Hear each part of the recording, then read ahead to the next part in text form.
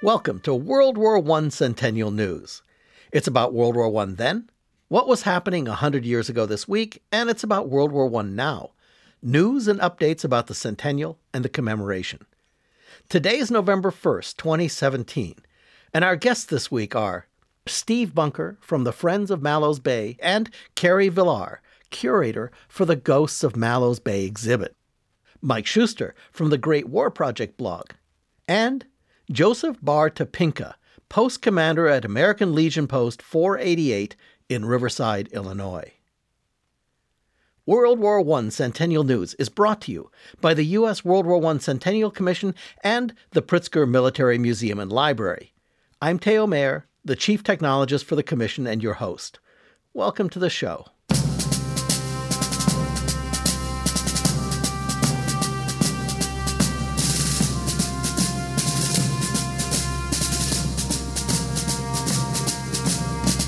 Today we're looking at the war on the water. The Atlantic Ocean was a major factor in the war 100 years ago. It wasn't just a military battleground, but an important strategic pivot. Ships and mastery of the seas has been a key factor in national strength for centuries. Fleets and armadas the stuff of legends. But the conflict on the seas during World War I is unique and comes down to a life-and-death struggle between the need to move goods, material, and men versus the threat of small, stealthy, and deadly raiders, the U-boats of World War I. Like a small virus that can fell giants, the German U-boats are not just a threat to the ships on the seas, but a deadly noose closing to choke the life out of nations. So let's jump into our Wayback Machine and head back to 1917 to see how all this lays out and plays out.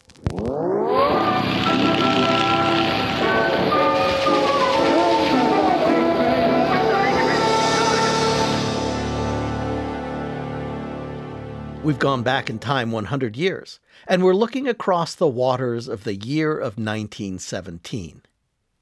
In just the first 4 months of 1917, U-boat raids reduced the British grain supply to just 6 weeks by sinking 1,365 ships. The Kaiser's Navy believes that by using unrestricted submarine warfare on all shipping, it can blockade England into surrender, whether the U.S. intervenes in the war or not. They're killing transports faster than replacements can be built, and they know that they're hurting the Brits a lot. England's imperial economy is hugely dependent on imports of foods and raw materials.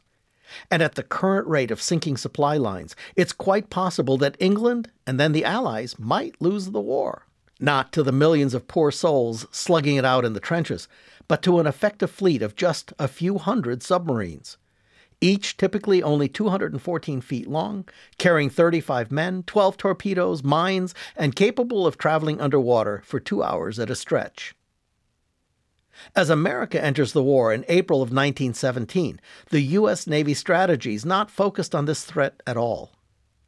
Its strategic focus is on building a power navy headed by giant battle cruisers and dreadnoughts. The Naval Act of 1916 authorizes the building of 10 battleships and 6 battle cruisers, 32,000 and 42,000-ton behemoths sporting massive 16-inch guns. This is a big iron power strategy based on what's known as capital ships, ready to fight in the Atlantic, Caribbean, and Pacific. Maybe all at the same time, a prophetic vision for a quarter century later. But the real challenge and the task for the U.S. Navy just entering the war is protecting the shipping lanes from the deadly sting of little raiders just under the surface. It's an issue we need to address, not just for Britain, but as the only way to move millions of men, equipment, and supplies across the Atlantic in order to join the fight. This is made very clear to Rear Admiral William Sims. He's the president of the Naval War College and goes to Britain on the eve of America's entry into the war to meet with the British Admiralty about strategy.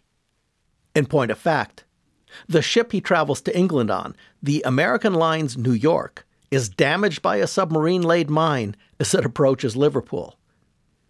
The Admiralty pleads its case and makes clear that it is implementing a convoy system, something the U.S. Naval Command doesn't believe in. This strategy requires a lot of smaller ships, primarily destroyers, to work as escorts. The British campaigned for the U.S. to refocus its shipbuilding on ships suited to the task of convoying. Sims, who's subsequently named the commander of U.S. naval forces in European waters, cables Washington with his recommendation that the maximum number of American destroyers be made available and immediately. He argues that the timely arrival of even a small number of escorts at this critical moment may have an immediate and strategically important impact on the war, and right now, given the fact that it's going to take some time for the U.S. to mobilize enough military land resources to have any other critical actual impact. There's pushback on this from Admiral William Benson, Chief of Naval Operations, and Secretary of the Navy Josephus Daniels, who argue for putting more emphasis on armed merchant ships sailing independently with Navy-patrolled sea lanes. However, Sims' advocacy and additional diplomatic admiralty visits to Washington succeeds in getting 28 American destroyers escorting convoys by the end of June and 35 by the end of August 1917, rather than the Navy simply conducting patrols as it had originally planned. Well, it turns out that the convoy system works, and works well. The positive results bring the Americans around, especially Admiral Benson, who reportedly goes to the mat with the American naval building authorities. This ties into what we told you about in episode 28, when the headlines read, "On Friday, July 18, 1917, President Woodrow Wilson announces in the official bulletin that, because of the varied contracts for shipbuilding, the yards cannot carry out our program without the help of the government. It has therefore been decided that the shipbuilding industry of the nation shall be federalized." The administration appoints the United States Shipping Board Emergency Fleet Corporation to run the show. 3 days later, on the 21st of July, 1917, Secretary Daniels orders the construction of new battleships to cease. Priority is to be given to destroyers and other anti-submarine craft. He authorizes the construction of what would eventually total 266 new destroyers. There's now a huge push for shipbuilding in the United States, with many built so fast and maybe so shoddy that over 200 of them, having served their purpose, were scuttled and sunk right after the war. Which leads us into our next story. We're going to slide into the present for a moment to talk about the Ghost Fleet of Mallows Bay, a small bay on the Maryland side of the Potomac River in Charles County, Maryland. It's considered the largest shipwreck graveyard in the Western Hemisphere, and now is being advocated for and being considered by NOAA to become one of the most interesting national marine sanctuaries in the United States. With us here today in 2017 are Steve Bunker from the Friends of Mallows Bay, and Carrie Villar, who served as the interim director of Woodrow Wilson House in Washington, D.C., a National Trust for Historic Preservation historic site. And Carrie is also the curator for the Ghosts of Mallows Bay exhibit. Welcome to both of you. Hey, Taylor. I'm glad to be here. Thanks for having us. Steve, can you tell us a bit about how and why and who sunk all of those ships in Mallows Bay? There's a number of different ships in Mallows Bay. There's everything ranging from a pre-Revolutionary era longboat all the way to a modern ferry boat sunk at Mallows Bay. But the majority of the boats there are World War I era cargo ships. And why they're in Mallows Bay is interesting World War I history. The shipping board was created to build an emergency fleet to transport men and supplies over to Europe. The goal was to build 1,000 ships in 18 months. This was going to become Pershing's bridge to France to carry cargo and supplies and troops over to Europe. They started a massive shipbuilding effort. 40 shipyards in 17 states were to build these vessels. They decided most of the vessels would be made of wood because wood was cheap and the ships could be built quicker. And they also decided these ships would be fired by coal, so there were steam ships. This was in a period when most ships were turning to steel and also were diesel-powered, but it was the most expedient thing to do at that time. Only about 100 of these ships were actually built before the war ended, And because there were existing contracts and some ships were already in construction, they ended up building about 300 of these ships. But not long after they were built, they were really obsolete. Some of them did serve in coastal trade during the war and after the war, but within a certain amount of time, they were all obsolete. So the fleet of 233 ships was sold to Western Marine and Salvage Company in 1922. They moored these ships originally in the James River, and then they moved it over to the Potomac in an area called Widewater across from Mallows Bay. They would bring them up to Alexandria and do the heavy salvage of these ships in Alexandria, where they would remove the engine and the drive shaft and so forth. And then they would bring them back to Widewater. This went on for quite a while, and then there was some problems with where the ships were being moored. They would drift off and go down up and down the Potomac River. And so they ended up buying a parcel of land in Charles County across from Widewater called Mallows Bay, and they moved 170 ships over there, and the salvage operation continued until about 1931 when the Western Marine and Salvage Company went bankrupt. There were two other salvage operations. And between 1931 and 1940, during the Depression, there was a bunch of wildcat salvaging where people would actually take metal and try to sell it for money. And then in the early 40s, Bethlehem Steel was asked to salvage more steel out of these ships because there was a need for steel during World War II. And that salvage ended up in 1943. The result was that a lot of these hulks, after salvage, were left in Mallows Bay, and so now we have about 120 ships in Mallows Bay of different vintages, but over about 100 of them are ships from World War I. Well, since I've learned about it, Mallows Bay is on my list of places I want to go see. What's the visitor experience like? Well, up until about 5 years ago, the site was relatively inaccessible. The shoreline was owned by private individuals, and there was very little access to the river. But 15 years ago, the state bought a parcel right next to Mallows Bay, and then 5 years ago, they signed a contract with the county, and the county created a nice park there. It's called the Mallows Bay Park. It's part of the Charles County Park System. They have a nice dock, boat launch. They have a kayak launch. They have an observation area where you can sit with a telescope and you can look at the wrecks. Now, the best way to see the wrecks is to get out in a kayak or a small boat and paddle among the wrecks. And there are a number of kayak companies that are starting to offer trips to Mallows. REI, which is the outdoor equipment company, has trips, as well as the Smithsonian. And then Atlantic Kayak Company has trips as well. And the county is actually contracted with Atlantic Kayak, and then you can sign up for kayak trips out to Mallows Bay through the county during the summer. During the summer, spring, and fall, it's beautiful out there, and you can get a good look at all the ships by kayak or small boat. The Woodrow Wilson House just opened an exhibit on this, and with us is Carrie Villar, the curator for the exhibit. Carrie, how and why did Woodrow Wilson House get involved in this? Well, the Woodrow Wilson House, as a site of the National Trust for Historic Preservation, is always looking for ways to work with the National Trust and as part of the larger organization. And when we heard that the National Trust was going to be naming the Ghost Fleet of Mallows Bay as one of its national treasures, we thought it would be a perfect opportunity to have an exhibit at the house because the Ghost Fleet is so connected with World War I and Woodrow Wilson that it was a perfect fit both for the Wilson House as well as the National Trust. Carrie, can you tell us more about the opening?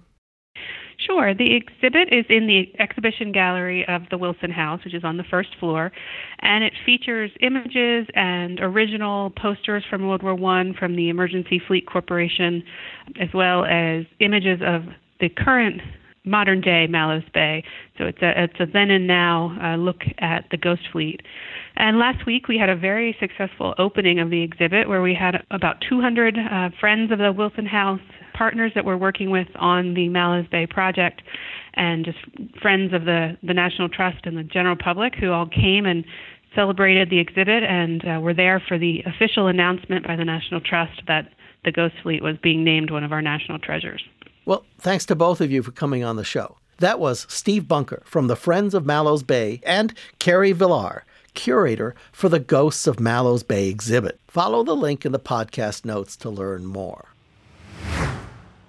Okay, so whipping back to 100 years ago this week. Boy, are we breaking format today. But we found one more quick story that we just have to slip in.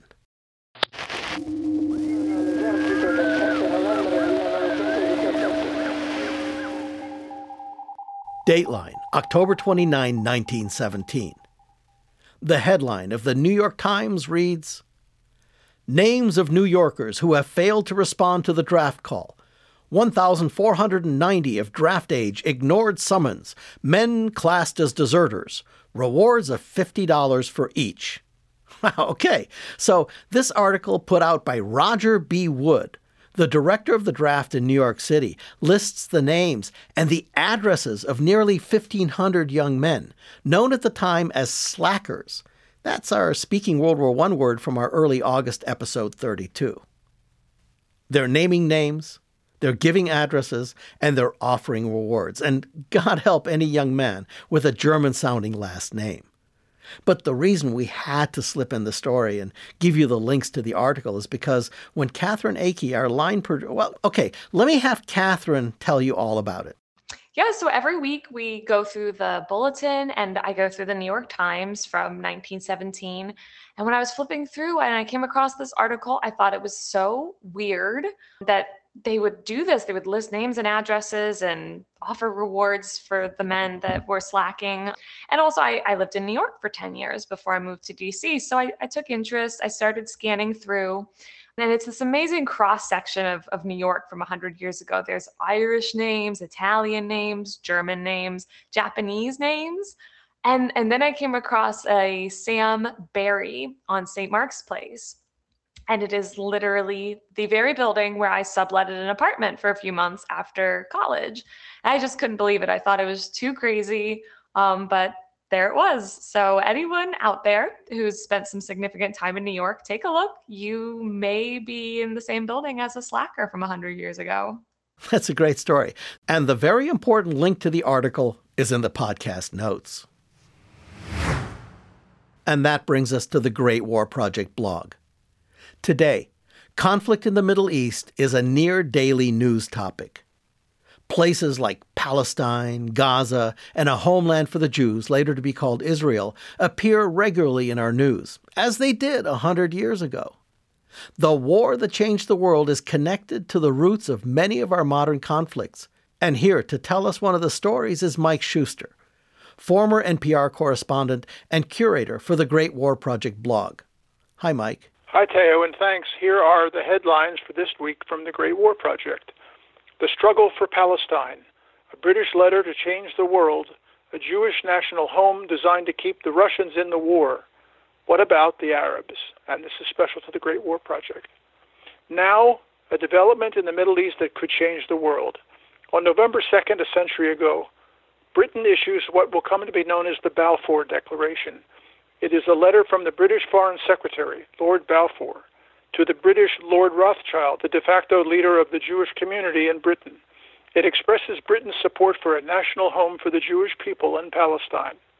Although the letter has been issued with the purpose of keeping Russia with its considerable Jewish population in the war, the declaration will electrify the Jewish population around the world, and especially in Europe, the United States, and Russia. One senior Foreign Office official wrote at the time, "Information from every quarter shows the very important role the Jews are now playing in the Russian political situation.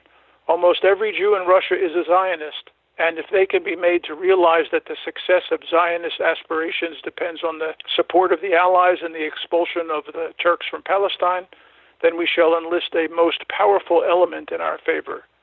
The Balfour Declaration comes just as the war for Palestine begins to sharpen. The British have twice attempted to seize Gaza from its southern border with Palestine, and twice have failed to dislodge the Ottoman Turks' control there. This time, the British come up with an original scheme and operation that is truly clever. According to historian Martin Gilbert, 3 weeks before the British planned attack on Gaza, a British soldier rode up to a Turkish guard post, allowed the Turks to chase him, and just as he disappeared from view, dropped a haversack smeared with horse's blood to leave the impression that he had been wounded. Inside the haversack, reports Gilbert, were carefully prepared details, all phony, of the next attack on Gaza, and a letter from the intelligence department advising of the impracticability of an attack on Beersheba, not far away. In fact, the main British attack was launched against Beersheba on October 31st, completely deceiving the Turks. The British mount a 40,000-man assault force and capture Beersheba with more than 1,000 Turkish soldiers taken prisoner. The British seize Gaza as well. Among the British forces is a specially recruited contingent of Jewish soldiers attached to the British Royal Fusiliers. As for the Balfour Declaration, it is understood to provide British support for a Jewish state in Palestine, but there's more. Language in the letter that includes protection for the rights of the other communities, taken to mean the Arabs living in Palestine. Here's what it reads in part. It being clearly understood that nothing shall be done which may prejudice the civil and religious rights of existing non-Jewish communities in Palestine. It can certainly be said that these few words have served to fuel conflict in the Middle East for the past 100 years. And that's the story from the Great War Project this week. Mike Schuster from the Great War Project blog.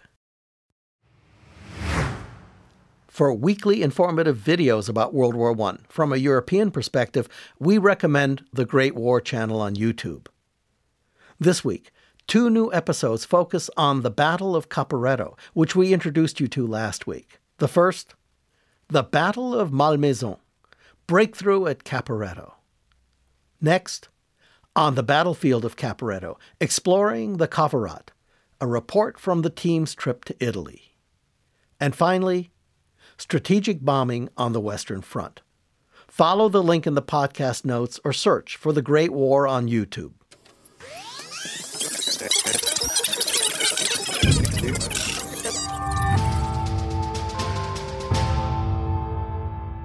We've moved forward in time to the present. Welcome to World War I Centennial News Now. This part of the program is not about history, but about how the centennial of the war that changed the world is being commemorated today. As we continue our countdown to Veterans Day, let's take a moment to look back at its origin and the variations of it around the world. Veterans Day originated as Armistice Day, first celebrated on November 11, 1919, the first anniversary of the end of the fighting during World War I. It became a national holiday in 1938, and in 1954, President Eisenhower officially changed the name to Veterans Day to incorporate the ideas beyond World War I. Memorial Day, that you probably think of as the start of the summer season, focuses on veterans who paid the ultimate price, while Veterans Day, with its roots as a salute to our doughboys, is a tribute to any American veteran, living or dead. It's our national salute to service. Great Britain, France, Australia, and Canada also commemorate the veterans of World War I and World War II on or near November 11th. Canada has Remembrance Day, while Britain has Remembrance Sunday. Each country honors its veterans and its armistice of World War I in a slightly different way. France expelled an invader from its territory, and the tenor of its commemoration reflects that. Even the symbols of remembrance differ from place to place. The red poppy of Flanders Field is common in the UK, Australia, New Zealand, Canada, and America. The French use the blue cornflower, which, like the poppy, continues to grow in lands devastated by war. No matter how our commemorations may differ, citizens from all across the globe will take pause on or around November 11th to remember the sacrifice of the men and the women who served their nation in the military. As we count down to Veterans Day, here are some ideas for your participation.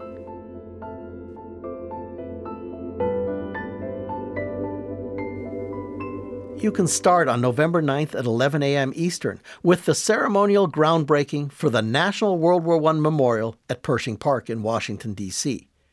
We're going to be streaming it on Facebook Live. We're on Facebook at WW1 Centennial, or follow the link in the podcast notes. Next, be sure to tag all your related posts and photos on social media using the hashtag Countdown to Veterans Day, and you'll reach the constituency for the holiday. Now, we suggest that you visit the U.S. National World War I Centennial Events Register at ww1cc.org/events to look for Veterans Day events near you. Many World War I-related organizations have posted events in the National Register. We've picked a few of them to tell you about. In the Big Apple, the famous New York City Veterans Day Parade is the largest Veterans Day event in the nation. The parade takes place every November 11th, rain or shine, with activities commencing at 10 a.m. Over 300 units and tens of thousands of marchers assemble near Madison Square Park, including veterans of all eras, military units, civic and youth groups, businesses, and high school bands from across America. Also in New York City, on Thursday evening, the 9th of November, the annual Flanders Remembers concert will present Distortion, a Hymn to Liberty at the Kaufman Music Center. Commissioned by the government of Flanders, the piece commemorates the centennial of World War I, and the concert will benefit the United War Veterans Council. Also on November 11th, at Arlington National Cemetery, they're going to host their annual commemoration to Veterans Day. A prelude concert will begin at the Memorial Amphitheater at 10:30 a.m., followed by a wreath-laying ceremony at the Tomb of the Unknown Soldier at 11 a.m.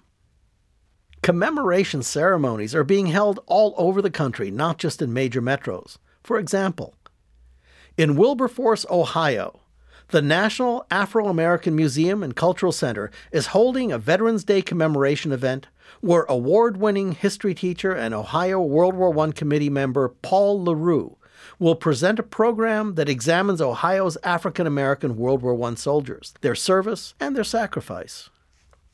The Minnesota History Center is hosting a lecture on November 11th where you can learn about the 34th Red Bull Infantry Division, a National Guard division from Minnesota that went over there in World War I. In Louisville, Kentucky, a special World War I commemoration display will be set up with pictures and World War I military artifacts organized in conjunction with the annual Veterans Day program. And finally, in Rutherford, New Jersey, the New Jersey World War I Centennial Committee will hold a Centennial Remembrance program at the base of their World War I Memorial Column, which was a recent awardee in our 100 Cities, 100 Memorials program. There'll be remarks by the mayor and dignitaries, a reading of names, a ceremonial 20-foot by 30-foot flag folding, taps, a special exhibition, and the showing of 2 films, The Lost Battalion and Dear Home Letters from World War I. So check the events register at ww1cc.org/events. And if your Veterans Day event is not posted in the register, click the big red button and submit it to get it into the National Archival Register of Veterans Day commemorations that happened during the centennial of the war that changed the world. We have a lot of links for you in the podcast notes. And now for our feature, Speaking World War I, where we explore today's words and phrases that are rooted in the war. Looking for things you needed was a near daily activity at the front. Men hunted for supplies and for food, especially when units moved into new territory, where locals may have left some goodies behind, or when units were cut off from their supply lines. So a new word for hunting around and scavenging for something grew in popularity during World War I. The word is scrounge. The war threw together a lot of cultures and classes who found themselves in common footing, equalized by the rigors of war, and as a result they traded ideas, ways, and words. We've introduced words and phrases in this segment that made their way into the English language and slang from French, Romani, Urdu, and German. Scrounge is a slang word that comes from a northern British origin. It's possibly an alteration of scrunge, to search, stealthily, rummage, or pilfer, or scringe, to pry about, or perhaps related to Scrooge, to push or jostle. Whatever its initial origins, scrounging something up made its way into common use in the trenches of World War I. See the podcast notes to learn more. Moving on to our 100 Cities, 100 Memorials segment about the $200,000 matching grant challenge to rescue and focus on our local World War I memorials. This week, we're profiling the Gold Star Memorial at Guthrie Park in Riverside, Illinois. With us to tell us about the project is Joseph Bar Topinka, Post Commander at American Legion Post 488 in Riverside, Illinois.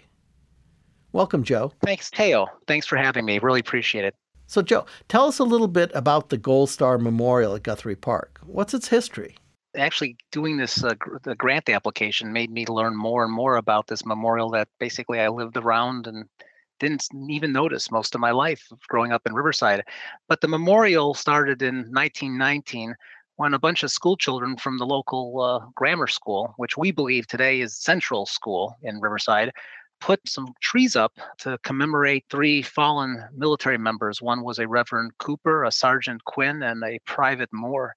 And then a year later, which would have been about 1920, these four stones were put up, and three commemorated the three fallen, and one was just a general stone to commemorate all the fallen. But what is interesting is that this is back in the 20s. And before that, anybody that commemorated things and over the Memorial Day really would have been commemorating people that would have fallen in the Great War, which at that time was not World War I, but was a Civil War. So, 100 years makes a big difference in terms of perspective and in terms of the memorial. Joe is one of the first 50 awardees for the 100 Cities, 100 Memorials. How has this affected your community? Riverside is a very historic community. It was designed by Frederick Law Olmsted as a prototype of a suburb for the future, basically handling commuters taking the train into Chicago every day. So it was designed by the same man that designed Central Park. So it's famous, but, Olmsted didn't design the memorial. The memorial has been within the village almost 100 years. And so sometimes people think about Olmsted, but they don't think about the memorial. Here's an opportunity for getting that notoriety out there. And most importantly, and as somebody who's an educator, I really like the idea that it's making the young people in our community actually get some type of exposure to World War I and what it really was. 100 years, that affects people's memories. You're talking about, 3 generations of people in between. You forget a lot of things. It's, I think, a good thing once in a while to recall those things from the past and remember the lessons learned so that we don't repeat them. So what kind of restorative work are you planning to do on the memorial? And how did the American Legion get involved? Well, the American Legion's been involved because we actually contributed one of the large stones, not the 4 original stones, but one of the large stones that has not only the fallen from World War I, but the fallen from World War II. And that stone's been sinking. So you can think that memorial originally started with school children, and then additions were put on, and one of those additions came from the Legion. Our Legion is almost as old as the memorial. Our Legion post was founded, I believe, in 1920. And so it's made a difference for us because I think, people now realize, hey, we do have this American Legion post, and it does care for veterans, and it does want to get the word out about veterans issues, and also maybe helping the community learn more about what veterans and soldiers and sailors and airmen and Marines do when they're serving their country. In terms of how we would like to get things spiffied up or repaired, that's still a work in progress. But the great thing about that is that we've had a lot of collaboration with our village leadership and our Village of Riverside community leaders. And I think that's the most critical part, because with collaboration, we can pretty much do whatever we think the community really wants. As long as we can work together, we're a success story. At the minimum, we get the plaques cleaned. We get the large rock stabilized so it doesn't sink into the ground anymore, because that's embarrassing. We want to make it a show place for a community that's always been a show place of Frederick Law Olmsted and the suburban communities of Chicagoland.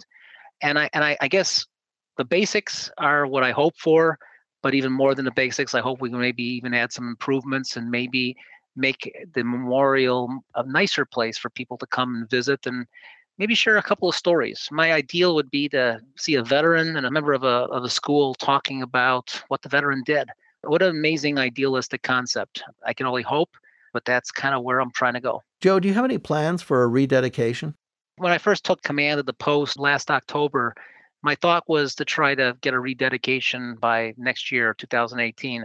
At least with setting a goal, I can get people inspired to move forward. My biggest concern is that we just move forward on making this memorial look and feel the way it should be for the community. As an American Legion post, we need to always be thinking about the community and collaborating with our village leadership because only together as a team can we truly, truly succeed in what we ultimately want to do, which is good for the community. Thank you, Joe. That was Joseph Bar Topinka, Post Commander of American Legion Post 488 in Riverside, Illinois. We're going to continue to profile 100 Cities, 100 Memorial projects, not only the awardees, but also teams that are continuing on into Round 2, which is now open for submissions. So as we talked about last week, if you want to do something for the Doughboys, it's easy. Just take a walk. Look around your town and find your local World War I memorial. I promise it's going to be there, or it was. Look near your county or city courthouse. Check your parks. And if they're old, or even just have an old flagpole, look around your local school buildings. Find your American Legion or VFW posts, or check for markers at your local cemetery. When you do find your World War I memorial, and if it needs some TLC, please go to ww1cc.org/100memorials to see how you can start the ball rolling to get your memorial and the Doughboys that it honors some support. Have a great Veterans Day, and don't forget to wear sunscreen. You can follow the link in the podcast notes. In our international report this week, we head to Paris and the beautiful, iconic Notre Dame. From November 7th to 11th, Notre Dame will be lit up by projection all over the building. The exhibit, called Dame de Coeur, is a tribute to the thousands of Allied soldiers who fought and gave their lives for freedom. The piece is being done by director Bruno Cellier, who's very experienced at projection mapping installations.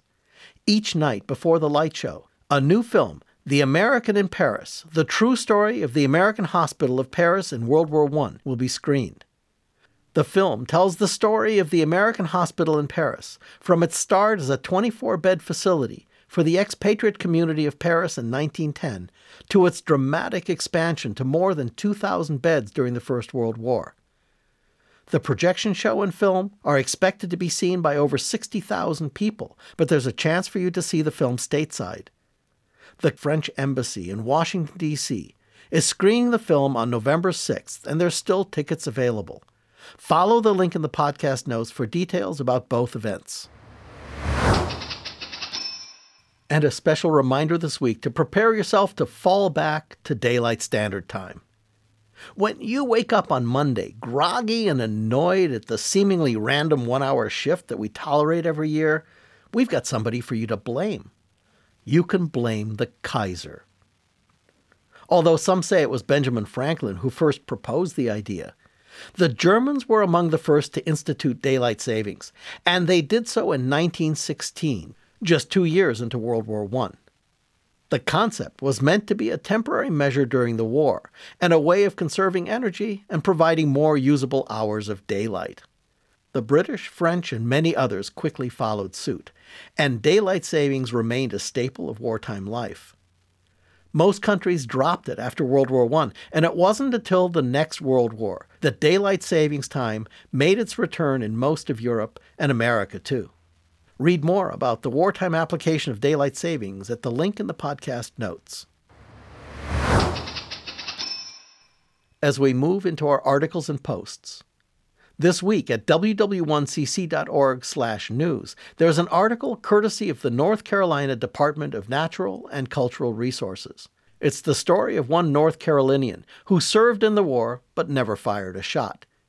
Instead, Wilmington native Charles Mendelson served as a cryptographer during the war period, someone who specializes in encrypting and decrypting sensitive information.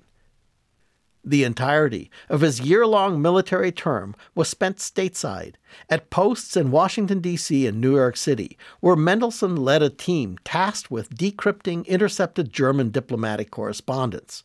Read more about how a professor of ancient language from the City College of New York helped the U.S. read the enemy's mail during World War I by following the link in the podcast notes.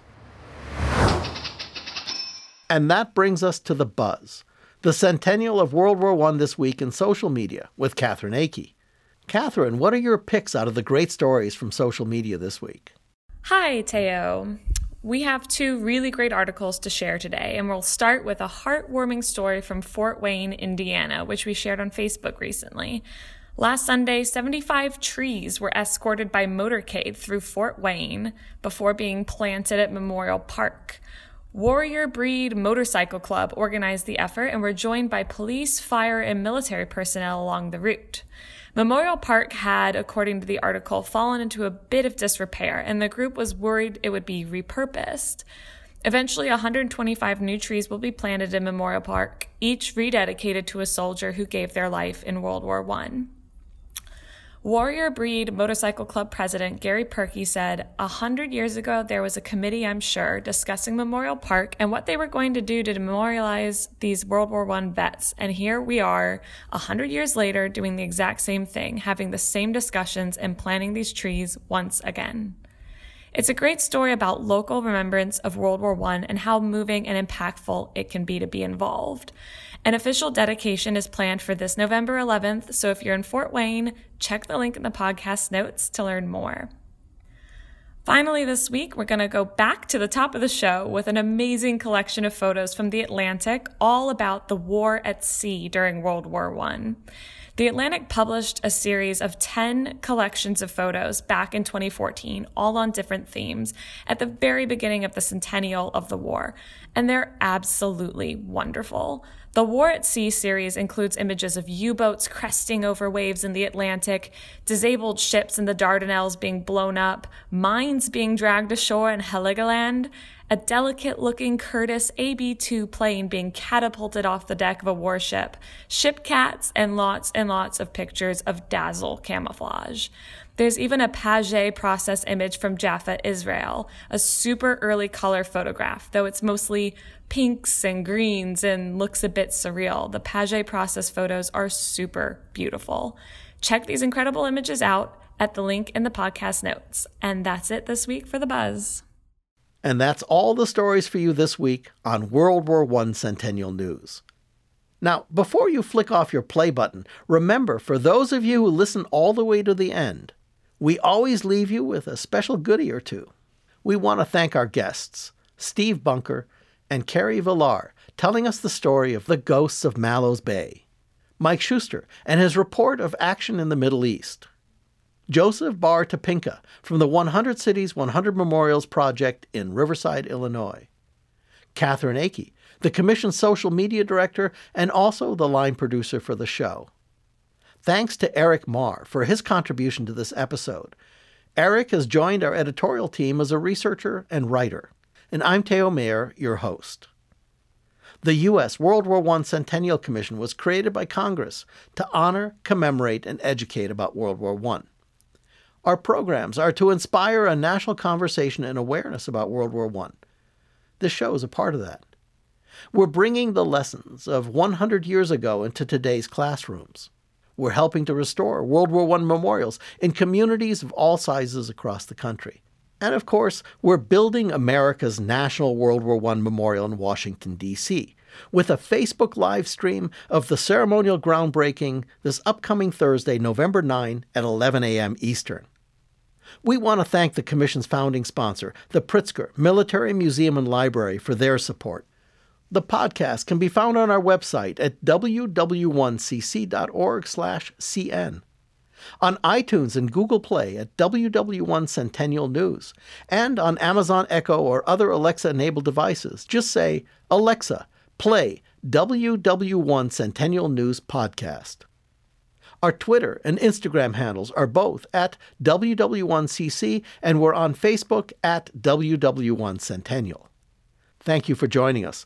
And don't forget to share the stories you're hearing here today about the war that changed the world. We are the Yankee boys, we're full of Yankee joys, and we love with hearts so true the old red, white, and blue. As we will prove to you, you bet your bottom dollar, here we stay until we end the fray. We like the hustle and the noise. We'd rather fight than eat, we know we can't defeat the lanky Yankee boys. Don't forget, we want you to Scrounge around your town to find your local World War I memorials, and also to thank a vet for their service this Veterans Day week. So long.